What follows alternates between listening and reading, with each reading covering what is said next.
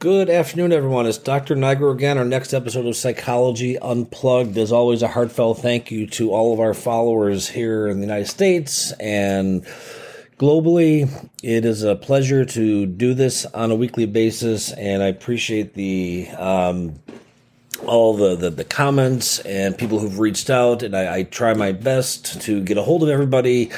And I will give you, there's Julie with the water, I will give you my contact information at the end of this episode. And I kind of like doing the one last week where we kind of did a Q&A. So feel free to, it was kind of fun doing that, just answering individual questions, directly related to, real life case examples. So I am open to that and definitely welcome those suggestions. And just, I think in terms of what people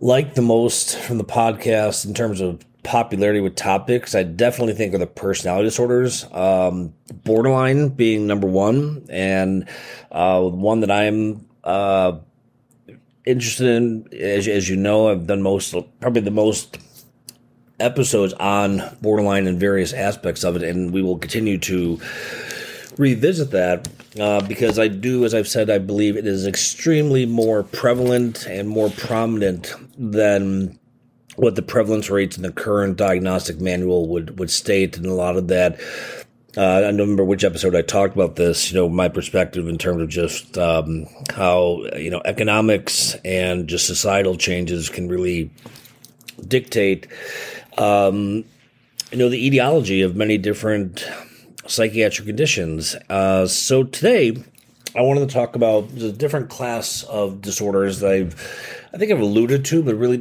I don't think I've devoted a specific episode to it. These are the disruptive impulse control and conduct disorders. And I'm going to focus primarily today on one that is intermittent explosive disorder. Now, anger, if you step back for a second, maybe more of an existential question. Is anger bad? I don't think so. I think anger is sometimes confused with aggression, and most of us are not very good at being angry. Sometimes we minimize, and sometimes we go over the top. But anger could definitely be seen as part of our physiology in terms of protecting ourselves from from a more evolved level, a perceived psychological slight or threat to the sense of self. But I think when it crosses over into something that's pathological, like intermittent explosive disorder, that's where it's really unrestrained intense emotionality. So with intermittent explosive disorder, it's generally not diagnosed prior to age 6 or developmental level, and generally doesn't get diagnosed around past 40. So this is something that starts early on in childhood, early adolescence, and there's a lot of much more of a behavioral and learning component, although, we are chemical beings and neurotransmission is part of how we operate. And let me talk, the notes I've made, I want to make sure I cover everything, because I said, as we've grown and our audience is so diverse and a lot of people use the podcast to enhance their education, or if they're practitioners, to guide their practice or enhance their practice. So I try, when I talk about the specific disorders, to, have a more prepared approach versus when I'll talk about more, general topics. So, the impulsive or really anger-based outbursts that are part of intermittent explosive disorder, some people refer to just as IED, they really have a rapid onset. And there's really no prodromal period. And in a lot of other disorders, for example, schizophrenia, there's a prodromal period, which in depression and in bipolarity, there are prodromal periods. Even in some of the neurodegenerative disorders, and by prodromal, I mean that this is kind of the waiting room, and the chairs are, you walk into the waiting room and there's one person sitting, and eventually 2 people and 3 people, then there's 10 and 11. So that prodromal phase is really where the beginning of the disorder is starting, and full symptom manifestation and experience is not, might not necessarily be apparent, and may not necessarily be completely observable by other people or an individual themselves. And these outbursts, they generally last like around, I'd say 30, 40 minutes. And they really, they occur in response to minor provocation, usually by somebody like a close, intimate, individual or family member or coworker. So, if you step back and say, well, doesn't that sound kind of like borderline? Yes, but it's not. Borderline is a separate disorder in and of itself, and that is under the personality disorders, not under this specific category of disorders. So, there's 30 to 45 minutes of complete, minor provocation that is completely disproportionate to whatever perceived slight. These can be temper tantrums, tirades, verbal arguments, fights, physical aggression towards property, like breaking a curio cabinet, throwing over a desk, kicking a dog or a pet, or fighting with an individual. And it's not a one and done. This becomes almost an ingrained behavior pattern that is very episodic, and again, hence the term intermittent explosive disorder. So, being explosive, yes, that's problematic. Intermittent, sometimes, through the therapeutic process, cognitive behavioral therapy, I think it's in my experience, you're able to really identify. I hate the word, but I use it because it's just part of our clinical vernacular. Triggers. You're usually able, in working with individuals, to kind of. This is different than septal rage, where there's pure organicity and a person can become incredibly violent, but that is due to something completely neurological and organic. Versus this, where you'll generally find a theme of what sets this person off. So, individuals with intermittent explosive disorder generally have less severe episodes of verbal and non-damaging or non-destructive physical altercations, but it's like I said, the temper tantrums, the fights, the breaking. I mean, they do leave a path of destruction, and you can certainly see how this would impair friendships, relationships, maybe getting work evaluations, academic performance. So the core feature is really a failure and an inability to control impulses, and impulses that are really geared to have a. I talked, I don't know if it was last week, week before, about externalizing disorders or internalizing. These are externalizing disorders. It means the person is projecting their negative behaviors and cognitions and emotions onto the outside world, whether it's animate or inanimate. Versus the internalizing disorders, where the person would project those same pains onto themselves through self-depreciating thoughts, self-injury, suicidal thoughts. So this is definitely in the realm of definitely something that would be external. But the psychosocial stressors are really what kind of tip the individual into acting in this way.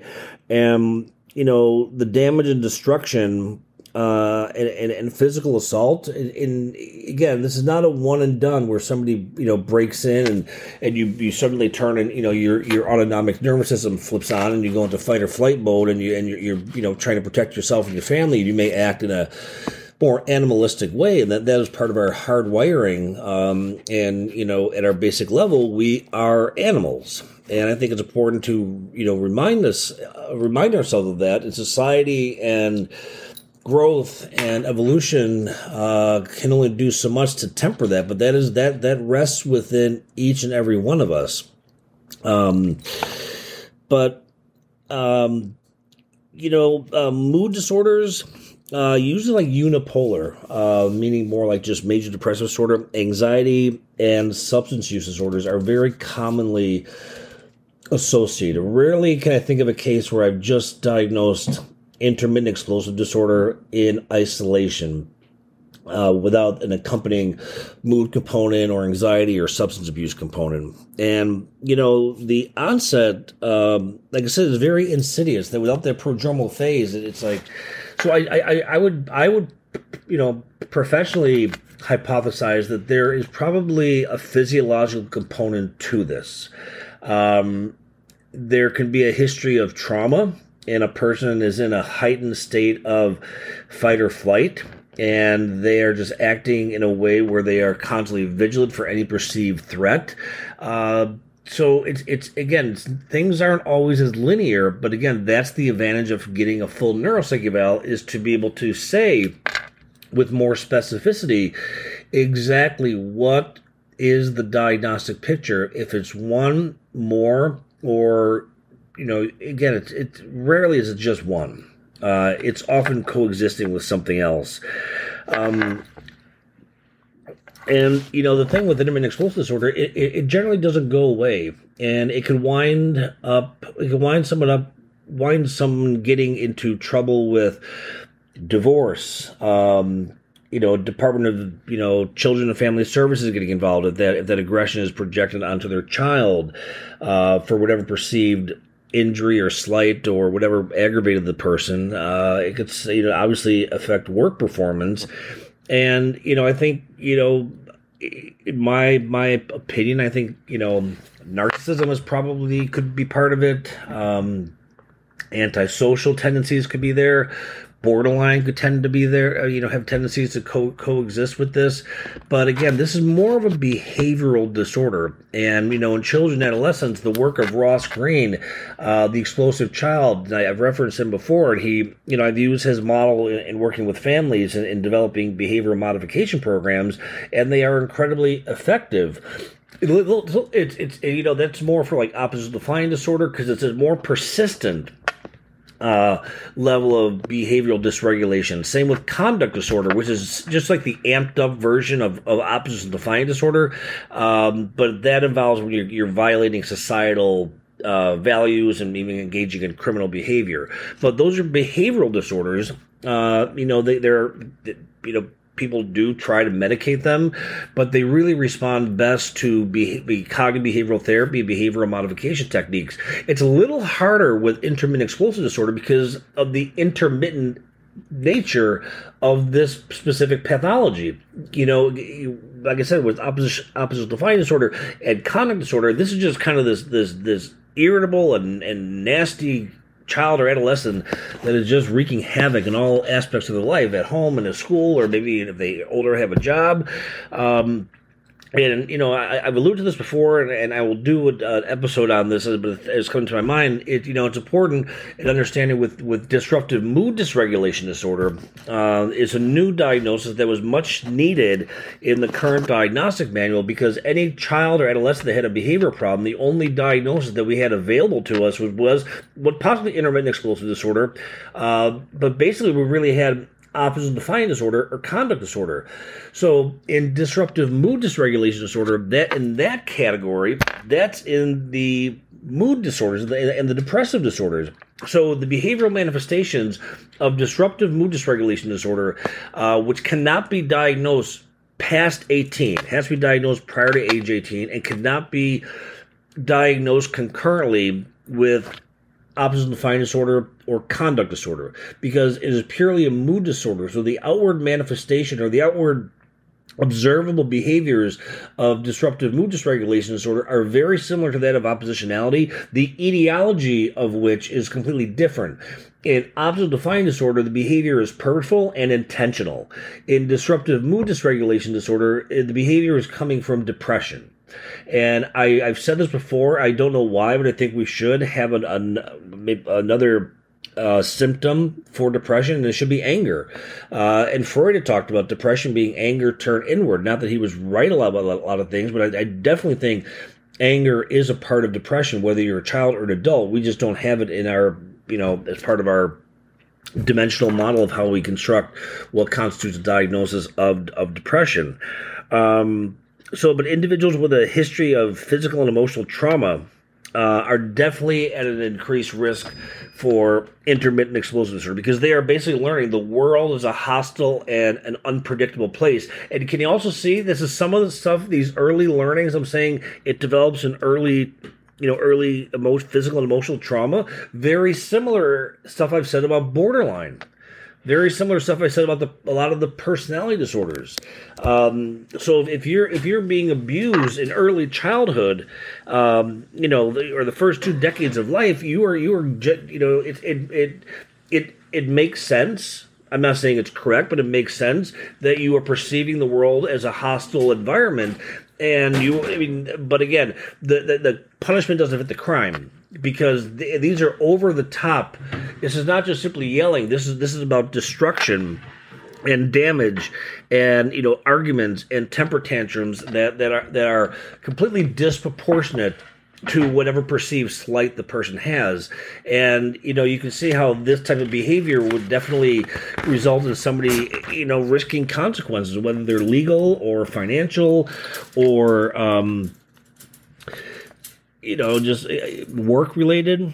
But first degree relatives they're at an elevated risk for developing intermittent explosive disorder, and we get this work from twin studies. And twin studies are great because they really help us in determining, nature versus nurture.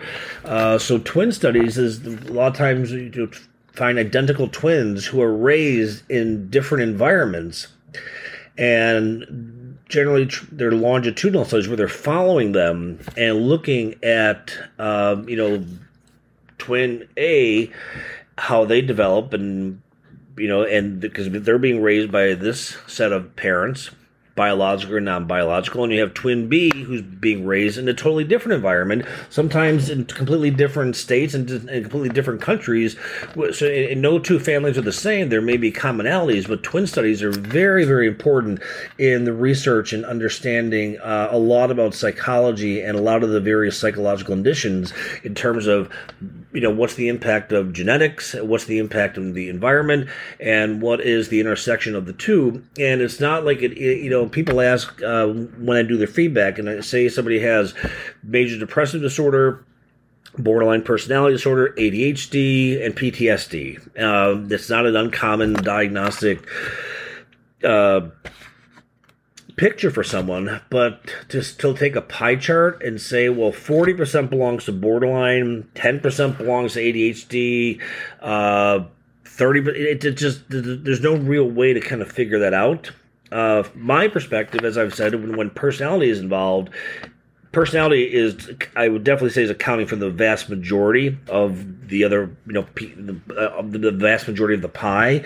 The other are simply the little small slices that I think, I would say you treat the root system, not the branches, but people come into therapy because of the branches.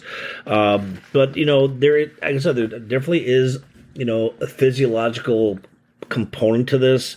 There's a lot of dysregulation in serotonin, specifically the limbic system, the anterior cingulate, the orbital prefrontal cortex, which is really the seat of all mental health problems. The prefrontal orbital cortex is the seat of versus I've talked about like the back part of the brain is more the reptilian part of the brain that controls respiration and heartbeat and those type balance.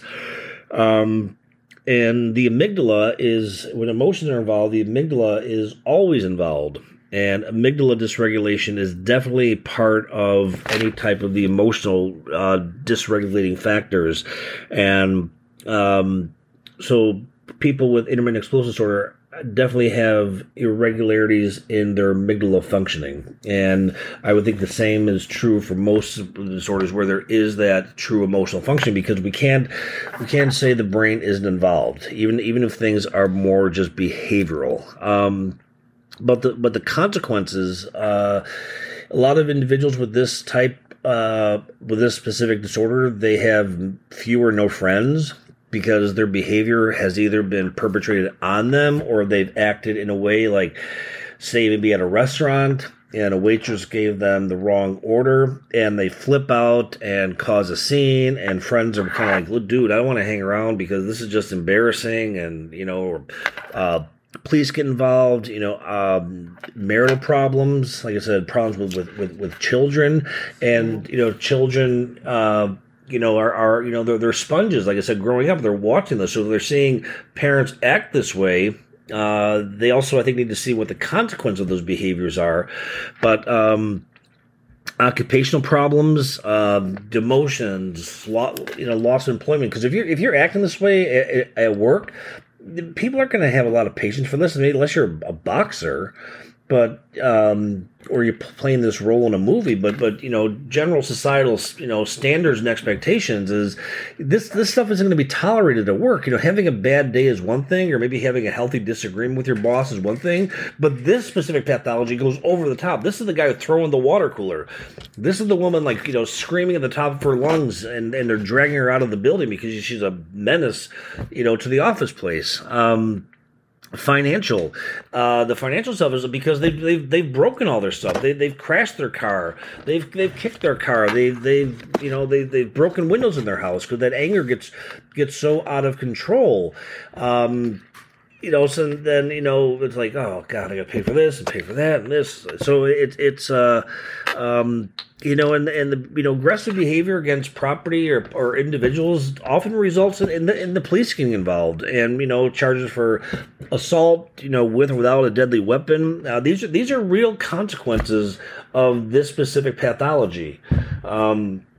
It's one that I definitely do encounter, and it's one that, like I said, rarely do I ever encounter this just in pure isolation, but it is a specific disorder. It is not just simply having anger problems.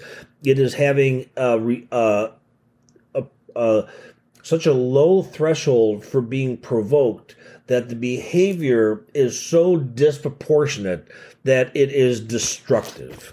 So, our special guest is here today, who hasn't, I don't know where she's been for the podcast for the last year. I was just listening to a course presentation of intermittent explosive disorder, and I was thinking, as he was talking about, the money factor, and, I think that, if people can't control their temper, whether it's genetic or learned behavior. Is this a learned behavior? It's not bipolar. No, early negative childhood experiences is shaping the world to it being a hostile environment and living on. I mean, it's definitely learned, but I think there are neurological. Is it learned by playing violent video games? Yes, absolutely. If that doesn't go, this is the work of Albert Bandura and the Bobo doll and social learning theory. Watching people, killing people. And I think I said this in an episode a long time ago. I had bought Call of Duty, not to play it. I'll play like sport games. But I remember listening on the headset, it was like, because I want to see what is this world these kids and adolescents and adults are living in. And it was like R-rated, hell on earth, and the language, and I wasn't doing very good, so they're swearing and yelling at me, and but it was among other games. Yeah, but I mean, it's definitely social learning theory. Look up the work of Albert Bandura and his classic study of the Bobo doll. and I don't need to go into that detail. Maybe you should. So basically, the Bobo doll was it was like a blow up doll, and the first set of kids went in, and I'm trying my best to remember this. There were kids that went in to the room with no instruction. And there were another group of kids that were behind glass watching the kids in the room, and they begin to initially play. The kids in the first group, I believe, were instructed to hit the Bobo doll. Okay? They were told, hit him. And at the end of that, it was a short period of time, they were each given, I think, an eraser or a pencil, one of the two. When the second group of kids who were just observing the first group went into the room, they all immediately attacked the Bobo doll. Given no instruction? Given no instruction because they saw the reward for it. They got a pencil or an eraser. And That's a reward. Yeah, that was the reward they got. So that the social learning theory is you don't actually have to have experienced something in order to learn a behavior. So you can experience, shooting people and killing people, and it used to be thought of years ago, old research, that if you were angry, hit a pillow. No, that's the complete opposite, because it found if you hit a pillow, you felt better, so that you are reinforcing that behavior. So, parents say, well, I'm going to get a punching bag. That's the absolute wrong thing to do. You're just displacing the anger. You're not teaching anybody how to control it or mediate it or decrease it. So that research is completely eradicated and should not be followed at all, because it only reinforces the behavior. Because I've been hit the pillow again because it feels good. Well, soon you know what? That pillow becomes your spouse. And that pillow becomes your coworker. I think this often plays out because it's diagnosed 18 and younger. What happens is it kind of... mood. Well, what about intermittent explosive disorder? That's across the lifespan? It's generally diagnosed in the early first 2 decades of life, but rarely does it ever diagnose. Well, I think anybody who's dealt with a person like this, whether it's a child beating up a sibling, that can be a very big problem. Acting out toward the parents don't know what to do. Kids in therapy, maybe he's not able to be medicated properly. And then what happens is they, act out at school, and then after a while, they start to get in trouble. And then the fact that they get in trouble reinforces the behavior again. And of course, these kids think that they're bad kids. And so it just, as soon as they get to a certain age, society takes over. And that's when it's, you lose your money because you lose your job. You lose your car because you have no job because you can't hold your temper. You can't hold a job. You have legal fees because you get in trouble with the legal system. And just to go over when I say like intermittent, I should have said this before, the specific criteria is at least 2 of these outbursts on a weekly basis. And also, I think it's very difficult to treat because it's intermittently explosive. So some people will be medicated for it, but honestly, I don't know. I'm not an expert in this part of the field. So I could not really speak to medications other than like mood stabilizers or atypical antipsychotics or medications that can kind of target like clonidine, guanfacine, medications that target agitation and like an impulsive bodily reaction to a mood state. I agree with Corey. I think anger should be in a symptom and part of the diagnostic criteria of depression. Definitely working with kids over the years and adolescents, anger is predominantly a very strong symptom, and I thought very pervasive in the pediatric and adolescent community.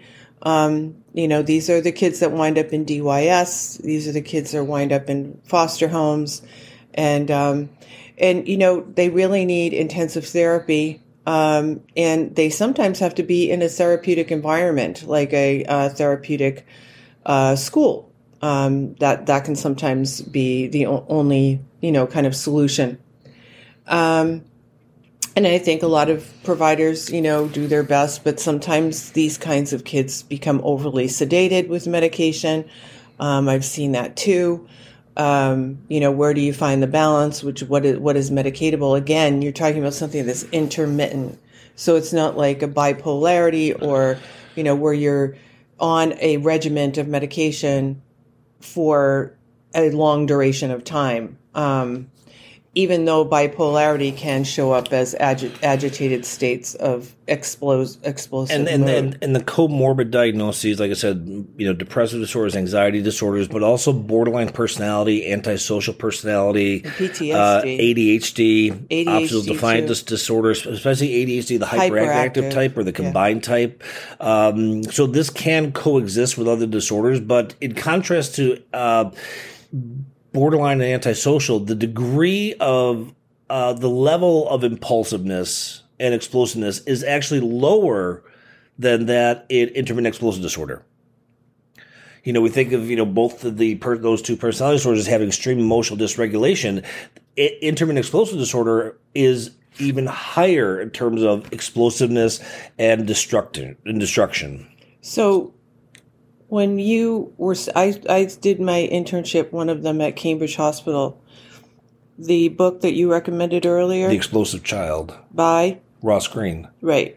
I worked on a unit that was founded by Ross Greene and his partner. I don't remember his name, but they wrote The Explosive Child. Is that the basket technique one? It's still available online. I recommend it all the time. Yeah. I definitely think that that's an excellent book.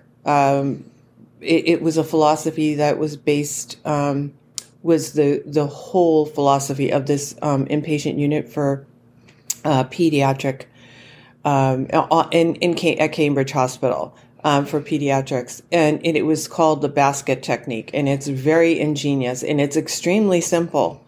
I think the hardest part is like when you think about anger. In that book, I remember vividly, he was talking about it's not kids' fault, obviously. But that even as adults, sometimes when we are faced with a situation that causes us distress or anger, we automatically just go into our file cabinet of coping, or whether they're adaptive or maladaptive, and we pull things out and what we know. These are the cards we were dealt. And sometimes people will overreact to a situation because that's what they've learned. Sometimes people will start swearing at somebody, because that's what they've learned. They reach into that, proverbial file cabinet, automatic response to a certain situation. And that's where I think therapy comes in, where, you can help someone, change that. And then at the end, and then I'll be quiet, but,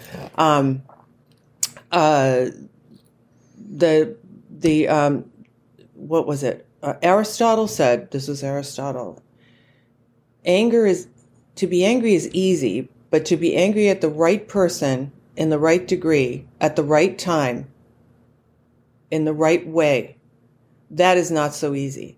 And I feel like, I believe in our society, why do we take our day out on the ones we love? And I don't mean, being abusive. I just mean, we all take it out on the ones who love us, that we think are not going anywhere, But I think everybody needs to work at this, unless you're a very peaceful person. But anger is a whole different level. Anger is not just one word. It's not just one feeling. If you really break it down, there are so many other versions of anger: irritability, agitation, frustration. Gosh, I mean, I could go on and on. But this disorder really crosses over the boundaries because it's destruction. Right. And physical and verbal aggression. Right. So, anyway, that was my 2 cents. Please check out our Instagram account. It's still lame, I know, but I really want everyone to help. If you follow this one Instagram, this person who gives you every opportunity to click on to your local your congressman to help with the horses stopping the roundups. It is, where is it? Bear with me. It's called Wild Horse Legacy. Her name is Barbara Sophia. And if you click on her bio, it will bring you to a page where you can write directly to the President of the United States. You can write to, it will help you. You put your zip code in, it will help you find who your local senators are and congresspeople, and it will help you to be heard. I would appreciate that. It doesn't cost any money, but it does take a little bit of time, not much. But I would appreciate if you could just, if you can, if you have a moment, just do that. And you can see it all on my Instagram, our Instagram page. It's just a passion of mine. I think horses are very unique and special. I believe in equine therapy. I don't do equine therapy, but I do believe that there is going to be a solution coming down the road. Thank you. And I appreciate your patience with me with my heart. So, they're my heart. They're like my heart. I just love them. It's just terrible what's happening to these poor things. Anyway, just educate yourself, and I'll keep you posted as well. Thank you so much. And just to cap off on what Julie said, equine therapy is actually a very effective technique for opposite defiant disorder, conduct disorder, and intermittent explosive disorder, and helping people develop compassion and a level of empathy. So you can go visit them at the sanctuaries. There's sanctuaries all over Facebook and Instagram. Let us know if you want to know the actual sanctuary. I'll do my homework. No, really, these horses need help. All right. Well, hopefully this was effective. If you're experiencing this or someone you know is experiencing this, definitely recommend that you get a full neuropsych eval. Therapy, medications, as always, cognitive therapy, psychotropic medications has consistently been shown to be the most effective in combination for the treatment of the vast majority of psychiatric conditions in the DSM. So until next time, feel free to reach out to me at Psychology Unplugged. You can get hold of me through Psychology Today. You can follow us on Instagram at psychology_unplugged_. And contact me directly at 617-750-9411 East Coast Standard Time in the United States. And those of you in New Zealand and South Africa and Australia, those parts of the world, we will figure out a way to find some time to coordinate everything. So thank you for your continued support. I will talk to you guys next week. Take care of yourselves, take care of each other, and be well. Bye, guys.